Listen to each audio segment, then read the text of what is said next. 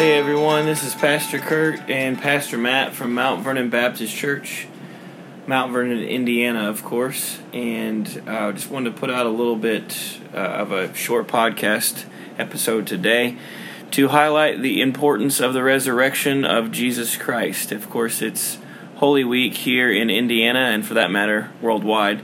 It is Wednesday of Holy Week. And we just want to kind of give you a little inside glimpse into what's coming this Sunday morning and why it is that we celebrate the resurrection and why the resurrection is so important to the gospel. So I'm here with Pastor Matt. Say hi, Matt. Hello. And I'm just going to put that question to you, Matt. Tell us very briefly why is the resurrection so important to the gospel? Because it's true. How's that for brevity? Yeah, it's true. But the interesting thing about the resurrection is I can't prove to you that it's true strictly by your sight. We could point to proofs and evidences for the existence of God, and we could talk about the historical case for the Jesus story as it's come to us in the Synoptic Gospels and the Gospel of John. But I really think that's always debatable for those who want to debate. There's no airtight case. We're not the apostles. We didn't walk in the first century A.D. We're not Pontius Pilate. We weren't on the scene. And so, to some extent, we are all operating by faith on what actually happened in the first century. And so, to me, my answer is the resurrection is compelling because it's true. I believe it's true. But I believe that by faith, not by sight in the strictest sense of the term. But the Lord confirms again and again by His Word and with evidences in life that the resurrection is true for God's people.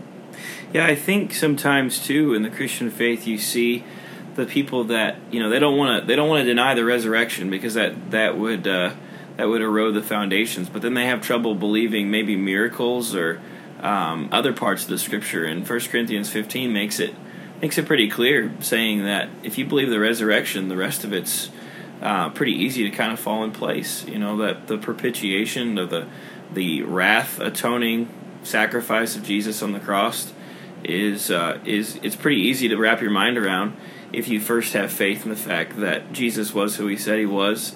And He proved that by coming out of a grave, being clearly dead, and then being clearly alive, as witnessed by hundreds of people. So, well, the Apostle Paul was no intellectual schlub, that's for sure. And he's making an argument not only for the validity of the resurrection, but for the fact that the resurrection is a non-negotiable truth for Christians. And we're going to get more into this on Sunday, so don't miss out on that. But 1 Corinthians 15, 12, and 13 gives you a little spoiler alert. It says, "Now if Christ is proclaimed as raised from the dead, how can some of you say that there is no resurrection of the dead? But if there is no resurrection of the dead, then not even Christ has been raised." And so he ties, in his argumentation, the validity of Christ's resurrection to the validity of our own resurrection. And that has a whole lot more to say to our current cultural moment in the way that we think about spiritual things in this physical world. It has a whole lot more to do, I think, to say to that than what we might at first blush think. The first miracle, the first fruits, the first crop of the miracle of Christ is His own resurrection, but it does not stop there. Our hope of resurrected eternal life is in Christ, and though He's the first fruits, He's certainly not the last fruits. There is great hope that we have for the resurrection of our own bodies, and that this earthen tent is not all for naught. Yeah, we like to say around here that the gospel changes things, and obviously the thing that the gospel changes the most is the consequences of death and sin, right? So Jesus Himself displays that first and foremost as what He's going to do to sin for all of us in Himself. So He's the firstborn amongst the dead, and we have that to look forward to one day forever, to live resurrected with Him. Well, by His Word, God explains to us that the reason that we die is sin.